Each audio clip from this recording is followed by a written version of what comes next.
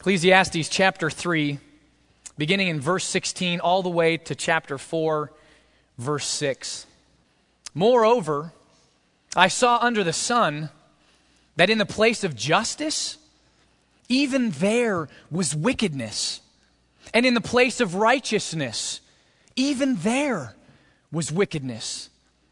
I said in my heart, God will judge the righteous and the wicked. For there is a time for every matter and for every work. I said in my heart, with regard to the children of man, that God is testing them, that they may see that they themselves are but beasts. For what happens to the children of man and what happens to the beast is the same. As one dies, so dies the other. They all have the same breath, and man has no advantage over the beasts, for all is vanity. All go to one place. All are from the dust, and to dust all return. Who knows whether the spirit of man goes upward and the spirit of the beast goes down into the earth? So I saw that there's nothing better than that a man should rejoice in his work, for that is his lot. Who can bring him to see what will be after him? Again, I saw all the oppressions that are done under the sun, and behold, the tears of the oppressed, and they had no one to comfort them. On the side of their oppressors, there was power, and there was no one to comfort them. And I thought the dead who are already dead more fortunate than the living who are still alive. But better than both is he who has not yet been born and has not yet seen the evil deeds that are done under the sun. Then I saw all toil and all skill in work come from a man's envy of his neighbor. This also is vanity and a striving after the wind. The fool folds his hands and he eats his own flesh. Better is a handful of quietness than 2 hands full of toil and striving after the wind. Let's pray. Our gracious Heavenly Father, we come into your presence. I come into your presence very mindful of our need for you. We come as people who are dependent upon you, not just dependent upon you because of the fall, but dependent upon you for our very existence. You are our creator. You are our sustainer. The only reason that we take the next breath that we do, the only reason our heart takes its next beat is because you give it, you grant it graciously to us. So, Father, in and of ourselves, we come before you with no rights, with no demands. The only thing that we deserve from you is hell. And yet because of Jesus, you have given us all good things. You have given us yourself. You have given us your Spirit. And so we pray that he would come now. It's not enough for us to just show up. It's not enough for us to just try to faithfully preach and pray and sing the word back to you.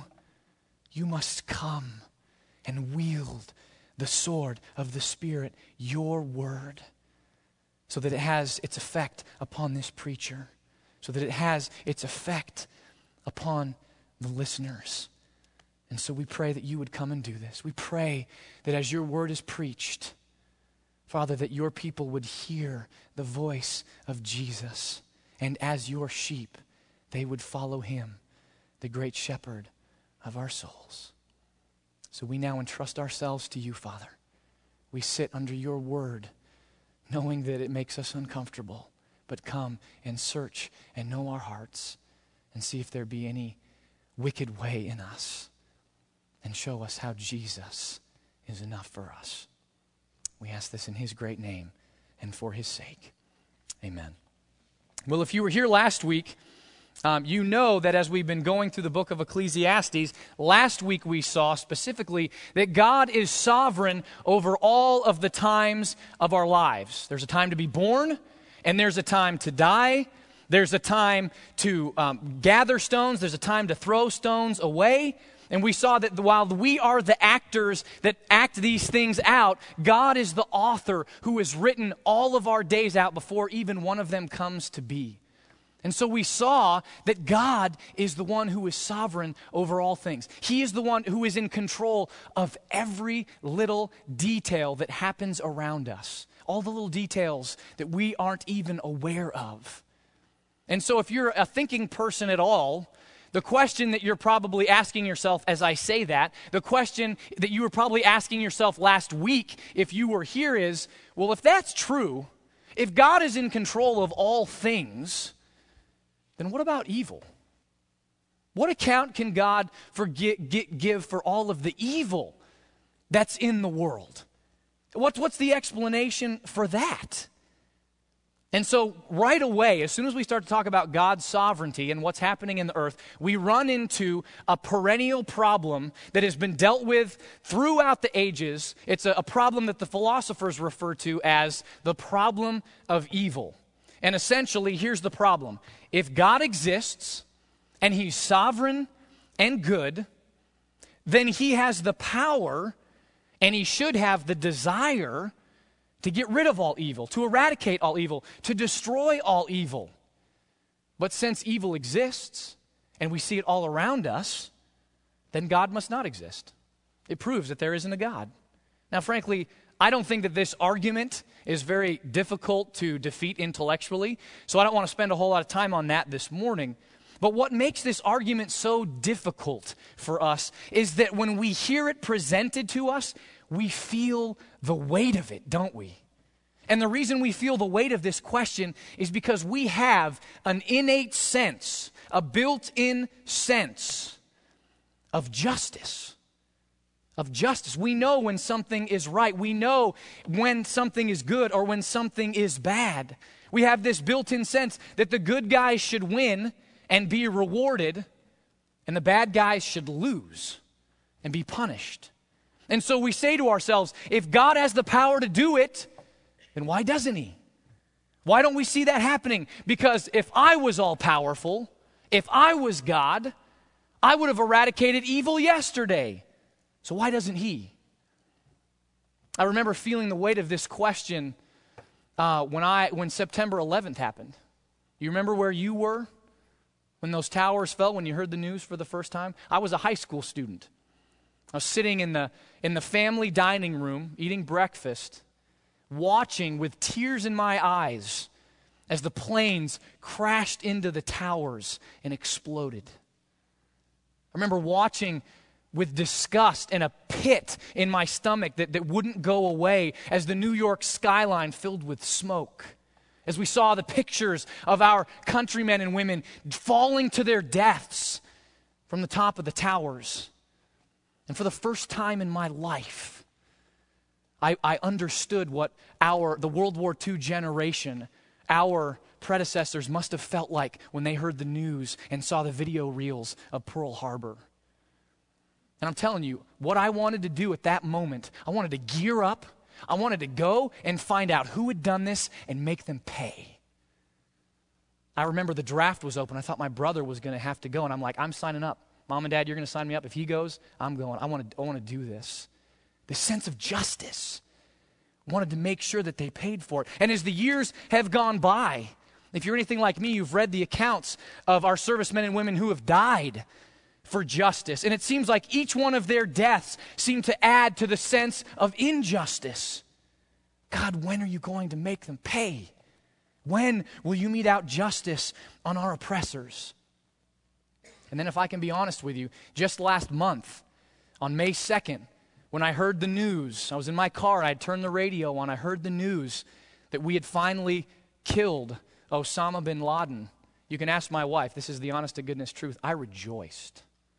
I was so excited that God had used the army, our military men and women as a tool to mete out justice. My wife will tell you this is true. I went and put camo on. I put all my camo on. And I was like, yeah, that's what I'm talking about. Now, it's true. I did. Now, the next day, I had to repent because there wasn't really any remorse at all for the fact that I was rejoicing in the death of the wicked. And I need to repent of that. Why? Because God doesn't rejoice in the death of the wicked either. But you know what I didn't repent of? I didn't repent of my joy in seeing justice met out on the wicked. I didn't repent of that. And you know what? We have all got hurts and wounds and injustices in our lives that we're waiting for the Lord to heal and make right. And I want you to hear this. Desiring for justice to be done is not a bad thing. It's not.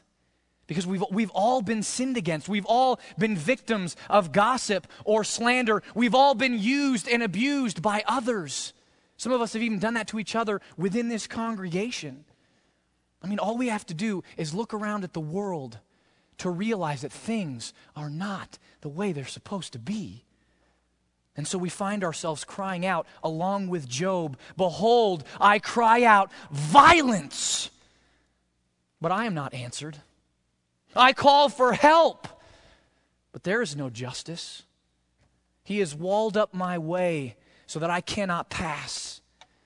And he has set darkness upon my paths. He has stripped from me my glory and taken the crown from my head. He breaks me down on every side, and I am gone. And my hope he has pulled up like a tree." I wonder, brothers and sisters, is that where God finds you this morning? Do you feel the weight of the problem of evil as you live your life in this world, longing for justice to be done and wondering, "Lord, when is this ever going to happen?" I have no hope at all. Because you see, the problem of evil seeks to question and throw into doubt. What it seeks to question and throw into doubt is nothing less than the very character of God himself. Because as soon as people start struggling with this, theologians throughout the ages have started to get rid of certain attributes. Well, let's get rid of the problem by saying God's not sovereign, or that there isn't a God, or that he's not just or wise, or whatever it may be. And so God's character is brought into question here. Is he really good? Is he really sovereign? Is he really wise? Does he really care? You see, these are not small, trite questions. These are some of the most important questions we can ask about the God who is sovereign and in control of all things. And so this morning, what we're going to do is we're going to look at the problem of evil. And the preacher of Ecclesiastes is going to explore with us 3 evils in the world and then explain how God will deal with evil in the world. So 3 evils in the world and then see how God will deal with evil in the world. So let's look at the 3 evils in the world. And the first evil the preacher explores is the evil of injustice. The evil of injustice. Look at chapter 3, verses 16 through 22 with me. "Moreover, I saw under the sun that in the place of justice, even there was wickedness. And in the place of righteousness, even there was wickedness. I said in my heart, God will judge the righteous and the wicked. For there is a time for every matter and for every work. I said in my heart with regard to the children of man that God is testing them, that they may see that they themselves are but beasts. For what happens to the children of man and what happens to the beasts is the same. As one dies, so dies the other. They all have the same breath, and man has no advantage over the beasts, for all is vanity. All go to one place. All are from dust, and to dust all return. Who knows whether the spirit of man goes upward and the spirit of the beast goes down into the earth? So I saw that there is nothing better than that a man should rejoice in his work, for that is his lot. Who can bring him to see what will be after him?" So the first evil that the preacher explores is the evil of injustice. And what shocks him isn't just that there's injustice in the world. What shocks him is that there is injustice in the very place where there should always be justice. If you look at verse 16, he refers to this place as the place of justice and the place of righteousness. In modern day terms, it would be our court system, but back then, it would be at the city gate or any place where the elders would congregate to make judicial binding decisions. And what he observes is that in this place of judgment among these men, there was no justice. There was no equity. Instead, there was wickedness and injustice. And I also want you to notice that this is something the preacher observed where? Under the sun. That's one of our key phrases in Ecclesiastes, right? We've seen that as we've gone through this book, what under the sun refers to is life apart from God. Living life as if God doesn't exist at all. And given this fact that this observation is under the sun, it shouldn't surprise us that the preacher finds no justice in the place of justice. Because those who judge without any thought of God will always judge based on what standard? Their own sense of justice, not God's. And without a view to God's justice, men will always be tempted to judge for their own benefit. Always, hands down. And we see the same thing today, right? This is a problem that comes up again and again. Just like he saw injustice in his judicial system, we see injustice in our judicial system, don't we? Let me just give you a few examples of miscarriages of justice in our legal system. One such example would be the case of Dred Scott versus Sanford. In 1857, when the U.S. Supreme Court ruled that people of African descent brought into the United States and held as slaves were not protected by the Constitution and could never be U.S. citizens. In essence, what they decided was that slaves were to be treated as private property, not human beings. And I think you'd all agree with me that treating a human being like he's private property and saying that that is sanctioned by the courts is a great miscarriage of justice. Great miscarriage of justice. Or to bring it to a more recent example, we could look at the case of Roe versus Wade in 1973, when the U.S. Supreme Court ruled that a person has the right to an abortion up to the time of viability. And again, to me, this is the greatest injustice, miscarriage of justice in our time. I mean, the numbers alone are staggering. Since 1973, you know how many babies have been aborted in the United States alone? Not the rest of the world, just the United States. Well over 50 million. 50 million babies. There's a reason that they call this the silent Holocaust. That's tragic. And you see, God has put judges in place here in America for them to defend those sweet little babies. And instead of giving them justice and protecting and defending them, these judges have dealt these babies injustice and wickedness. But you know, it's real easy for us to point fingers, isn't it? But before we do that, we have to realize that the courts, the judicial system, isn't the only place we find injustice, is it? We as Christians are also guilty of injustice and wickedness, aren't we? Just think about your own thoughts towards the people around you. Are you judicial? Are you fair and balanced in your assessment of other people? Or are you judgmental and cruel and always looking down your nose at the people around you? That's injustice. Or here's another way we do it. We become bitter and full of vengeance towards other people when they wrong us. So let me ask you, as you come to worship the Lord together, do you have any grudges that you're holding against someone? Whether that be inside or outside of this body. Do you have a grudge? Do you have something that someone has done against you and you play it over and over and over again in the video player of your mind?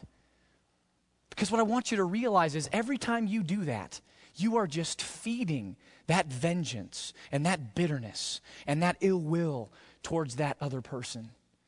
And you're destroying yourself. And you're being unjust. You're being injustice. You see, we're just as guilty as the rest of the world when it comes to this. And that's not how we're supposed to live. Because God has called us to be a people who love justice. Who love justice. To an even greater extent than the judges that he has set up in the court system. We are to be a people who love justice, and yet we fail again and again and again, don't we? So we've seen that injustice is an evil that is rampant in the world. Secondly, let's look at the evil of oppression. The evil of oppression. Look at chapter 4, verses 1 through 3 with me. Again, I saw all the oppressions that are done under the sun, and behold, the tears of the oppressed, and they had no one to comfort them. On the side of their oppressors, there was power, and there was no one to comfort them. And I thought, the dead who are already dead, more fortunate than the living who are still alive. But better than both is he who has not yet been and has not seen the evil deeds that are done under the sun. Now, I can't speak for each and every one of us here this morning, but if you're anything like me, you haven't had much up close and personal exposure to the evils of this world. But there is oppression everywhere.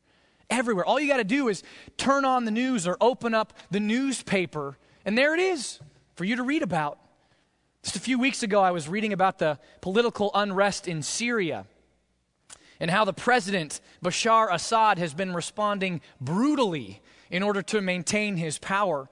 And so far, he has killed well over 1,000 of his own people and detained about 10,000, all to be able to keep his power. But the most heart-wrenching things for me to read about are his brutal tactics towards his non-violent protesters. He's got a bunch of people that aren't doing anything, violent-wise. They're just protesting. And I'll spare you the details, but one of his victims was a 13-year-old boy. 13-year-old boy.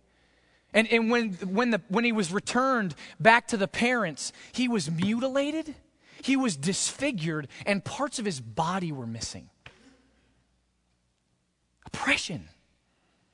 Oppression on the weak, on the part of the strong. Doesn't get much weaker than a 13-year-old boy. We don't even have categories for this kind of thing here in the States, but the fact of the matter is, this sort of oppression is commonplace all across the rest of the globe, all across the rest of the world. Just this past week, I was reading about a group of Christians in Pakistan who were meeting for worship, much like we are right now. And halfway through their service, imagine this happening to us, 5 men walked into the church armed with guns and proceeded to break the altar, throw copies of Bibles against the wall, and then desecrate the cross. And right before they left, they picked out 3 elderly people from the congregation and they beat them with bamboo sticks. Well, thankfully, nobody was killed. But can you imagine that? If that happened this morning, would any of you ever come back again? Probably not. But you see, this is what our brothers and sisters across the globe are putting up with constantly. Constantly. But again, we as Christians, before we point our finger at the outside world, we're guilty of oppression as well, aren't we? It may not be to the extent that we just heard about. Those are extreme examples. But we still oppress one another. Husbands, just think about your relationships with your wives. By God's grace, you've been called to a position of authority over your wife so that you can serve her and pour your life out for her, even as Christ did for the church. But if you're honest with yourself, you use that authority to oppress her from time to time, don't you? Rather than using your authority to serve her well as God intended, you use it to crush her. Instead of living with her in an understanding way, you use your authority to slack off and act like a child in an adult's body. Instead of washing her with the water of the Word, you use Scripture as a club to beat her with into submission. And instead of sacrificially loving her, you harshly demand that she respect and serve you. You see how we do this? It's oppression. And parents, you do this to your kids, don't you? Rather than serving them with the God-given authority that you have, you often oppress them rather than serve them. Rather than loving them and raising them in the discipline of the Lord, you often provoke them to anger, don't you? Rather than teaching them that they should submit themselves to God for His glory, you train them that they should submit themselves to you for your glory. See, oppression isn't just outside the church in the big bad world by those big bad people. We oppress each other as well, don't we? Not to mention in our jobs and all of the other arenas of life. So we've explored the evil of injustice, the evil of oppression, and thirdly, let's look at the evil of envy. The evil of envy. Look at chapter 4, verses 4 through 6 with me. Then I saw that all toil and all skill in work come from a man's envy of his neighbor. This also is vanity and a striving after wind. The fool folds his hands, and eats his own flesh. Better is a handful of quietness than 2 hands full of toil and a striving after the wind. Final evil that the preacher explores for us is the evil of envy. And interestingly enough, what he tells us is that envy is the motive behind all our work and skill and toil. All of it. And you know what? It shouldn't take much to convince us that this is true, should it? Because we've had a front row seat to see how envy is the motive behind all of our work. Just think of the economic meltdown that we've had recently. What caused that? Why did that happen? What was the motive behind all the people, all of us, everybody involved in this? Envy. Corporations being envious of other corporations. Consumers being envious of other consumers. Biting off way more than we can chew. Taking out way more equity of our homes than we actually had. Trying to purchase homes that were more money than we could actually afford. Envy was what drove that. And we're still paying the piper for it. And again, as Christians, we're guilty of this as well, aren't we? Let me just ask you. And by the way, I'm guilty of all of these, so they came from personal experience. Have you ever been driven to study more of your Bible because you were envious of how someone else was respected for their Bible knowledge? Now, Bible knowledge is great, right? We should read and study our Bibles, but if our motivation to do so is to get respect from other people, as much respect as other people are getting, then that's envy. Or have you ever lied about something or withheld certain information from someone so that they would think that you were as holy as another person? What do we call that? Hypocrite, right? And let's be honest, how many of us have been motivated to do better at our job because we were envy of the praise that someone else received or the money that someone else is making? How many of us are envious of other people's bodies, and that's the motivation behind why we work out and eat healthy? Or how many of you are envious of someone else's kids, and that's the motivation behind why you discipline your own children? See, if we're honest with ourselves, I laugh, but this is really sad. We can all confess with the author Gore Vidal when he said that every time one of my friends succeeds, a little part of me dies. And that's the case, isn't it? That's not the way it's supposed to be. But we find that within our own hearts. So the preacher has looked at all of these evils in the world, all of these evils, and he says, if God is in control of all these things, how can he answer for it? How can he answer for all this evil in the world? And the first thing I want you to notice is that the preacher does not give us a complicated philosophical explanation, does he? You can't find that anywhere in this text here. He doesn't explain how it can be that God is 100% responsible. Excuse me. Did I say man? How man is 100% responsible for evil, and God is 100% sovereign over evil. And by the way, we aren't given that explanation anywhere in the Bible. The Bible doesn't explain away this tension. It simply presents it to us as truth. And while there are many places in the Bible where we can see this, let me just point one example to you. In Acts 2:23, while Peter is preaching at Pentecost, he says, "This Jesus, delivered up according to the definite plan and foreknowledge of God, you," that is the Jews, "crucified and killed by the hands of lawless men." Now what's he saying there? Jesus was crucified according to God's plan. God ordained that would happen, and they're responsible for doing it. You don't get anything more clear than that in Scripture. Acts 2:23. God's not responsible for it. They are, and yet he's sovereign and ordained it all. See, the Bible simply presents this tension to us, puts these things right next to each other and says, you got to deal with it. You got to live with that tension. Okay, so if he doesn't give us an answer here, how does the preacher answer the problem? Well, let's take a look. And here's our final point. How God will deal with evil in the world. How God will deal with evil in the world. And look back at chapter 3, verse 17 with me. Chapter 3, verse 17. I said in my heart, God will judge the righteous and the wicked. For there is a time for every matter and for every work.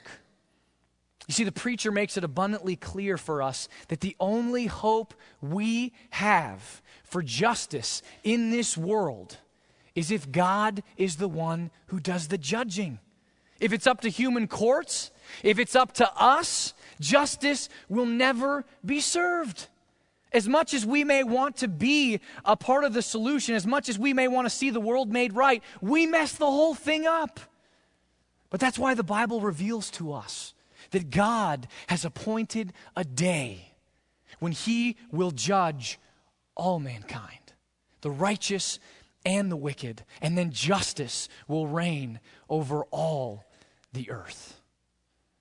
But you know, if we're honest with ourselves, oftentimes that's a more frightening prospect than it is comforting, isn't it? Because as we've seen, even as Christians, we're a part of the problem. As much as we may want to be a part of the solution, we're still guilty. And we stand condemned along with the rest of the world. Because God hates the evils of injustice and oppression and envy, and we're guilty of all of that. And God hates all of this with a holy, perfect, righteous, just wrath. And who can stand before that? Who can stand? So you see, our real problem isn't the problem of evil. Our real problem is how we can stand before a God who judges in perfect righteousness and holiness. What hope do we have that we can stand before this awesome and mighty judge? And you know what? Our only hope is in Jesus. You see, under the gaze of God, each and every one of us falls short. None of us can measure up to God's holiness. And that's why Jesus, the God-man, had to come. He came to live his entire life perfectly submitted to God's law. You see, when Jesus' life was judged by God, it passed the test. It passed the same test that your life and my life miserably fail each and every day. And you see, when Jesus died on that cross, He experienced all of the judgment that you and I deserve. God judged Jesus as if He had committed all of our sin and then crushed Him in our place. And then a most glorious thing happened. He didn't stay dead. After 3 days in the grave, Jesus rose back to life. And you know what His resurrection tells us? His resurrection tells us that Jesus' life and death passed the test of God's perfect judgment. And I want you to hear this. Because we are now united to Jesus by grace through faith, we have passed the test of God's judgment. You see, we are no longer under God's judgment. We are now under God's favor, His blessing, His grace, His mercy. And so we can rejoice as we wait for Jesus to come back to judge the living and the dead. We can rejoice because we know that when He comes not to judge us, but to fully and finally save us. Now let me ask you something, brothers and sisters. Do you really believe that? Do you really believe that you are no longer being scrutinized by the Father? You are no longer under His judgment because Jesus was judged in your place? Do you believe that? That Jesus, the judge, was judged in our place so that we don't have to be judged? Because if you do, that changes everything for us. Changes everything. When we see all of the injustice around us and we experience it, we can entrust ourselves and our cause to God. We can be free from vengeance and bitterness because we know that God has appointed a day of judgment. God will right every wrong, so we don't have to try to take matters into our own hands. We are now free to love our enemies through the indwelling of the Holy Spirit. And when we are unjust and judgmental to other people, in our thoughts and in our actions, we can know that we will be forgiven when we repent. And then go on to put off the old man and put on the new man. And when we see and experience all of the oppression around us, we can be free from entering into the power struggles that we all do on a daily basis, because we know that God is sovereign and He has appointed the day of judgment. So we can love and submit to others even when we are being oppressed by them. And by the comfort with which we have been comforted, we can then comfort those who are experiencing oppression as well. And rather than abusing the authority that God gives us, we can use it to serve others and love them well. And when we are tempted to be envy, we can remind ourselves that when Jesus comes again, all will be His. The heavens and the earth are His inheritance. And guess what? Because we're in Him, we're co-heirs. So all is going to be ours. So what do we have to be envious of? Everything's ours in Jesus. So we don't have to grasp after security and comfort because it's all ours. You see, brothers and sisters, we can trust God in these dark days amidst this world of evil within and without, because we know that God has appointed the day when He will judge the living and the dead. And we can also know and rejoice and rest in the truth that we will stand on that great day because of Jesus, because He was judged in our place. And in the meantime, as we wait for that blessed day, we can sing with the old hymn writer William Cooper, God moves in a mysterious way, His wonders to perform. He plants His footsteps in the sea and rides upon the storm. Deep in His dark and hidden minds of never-failing skill, He treasures up His bright designs and works His sovereign will. You fearful saints, fresh courage take. The clouds that you so much dread are big with mercy and will break in blessings on your head. Judge not the Lord by feeble sense, but trust Him for His grace. Behind a frowning providence, He hides a smiling face. Blind unbelief is sure to err and scan His work in vain. God is His own interpreter, and He will make it plain. His purposes will ripen fast, unfolding every hour. The bud may have a bitter taste, but sweet will be the flower. Let's pray.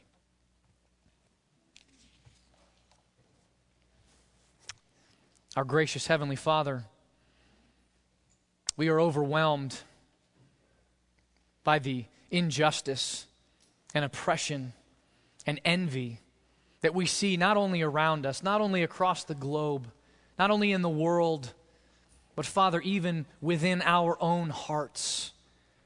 We acknowledge that, Lord, we are unjust in our thoughts and actions towards each other. We oppress each other in the way that we wield the authority that you have given us, and we are envious of each other, even though you have told us that we are to be content, and we can be content in Jesus and all that He's given us. But Lord, we're thankful that we no longer sit under your judgment seat.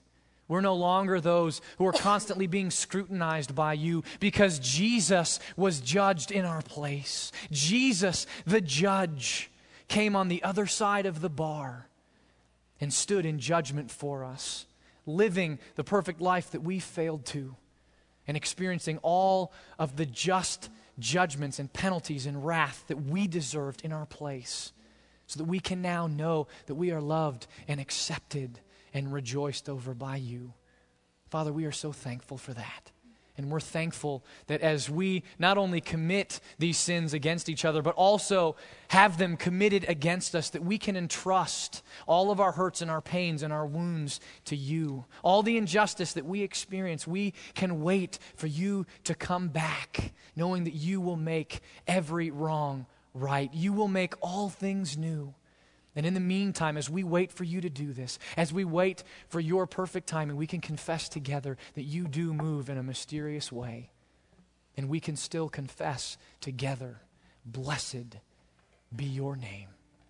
We love you and ask that you would now take your word and cause it to be effectual in our hearts, to transform us, so that we would then be conformed more and more to the image of our risen Lord and Savior, the King of Kings and Lord of Lords, the Judge of all creation, Jesus Christ. Amen.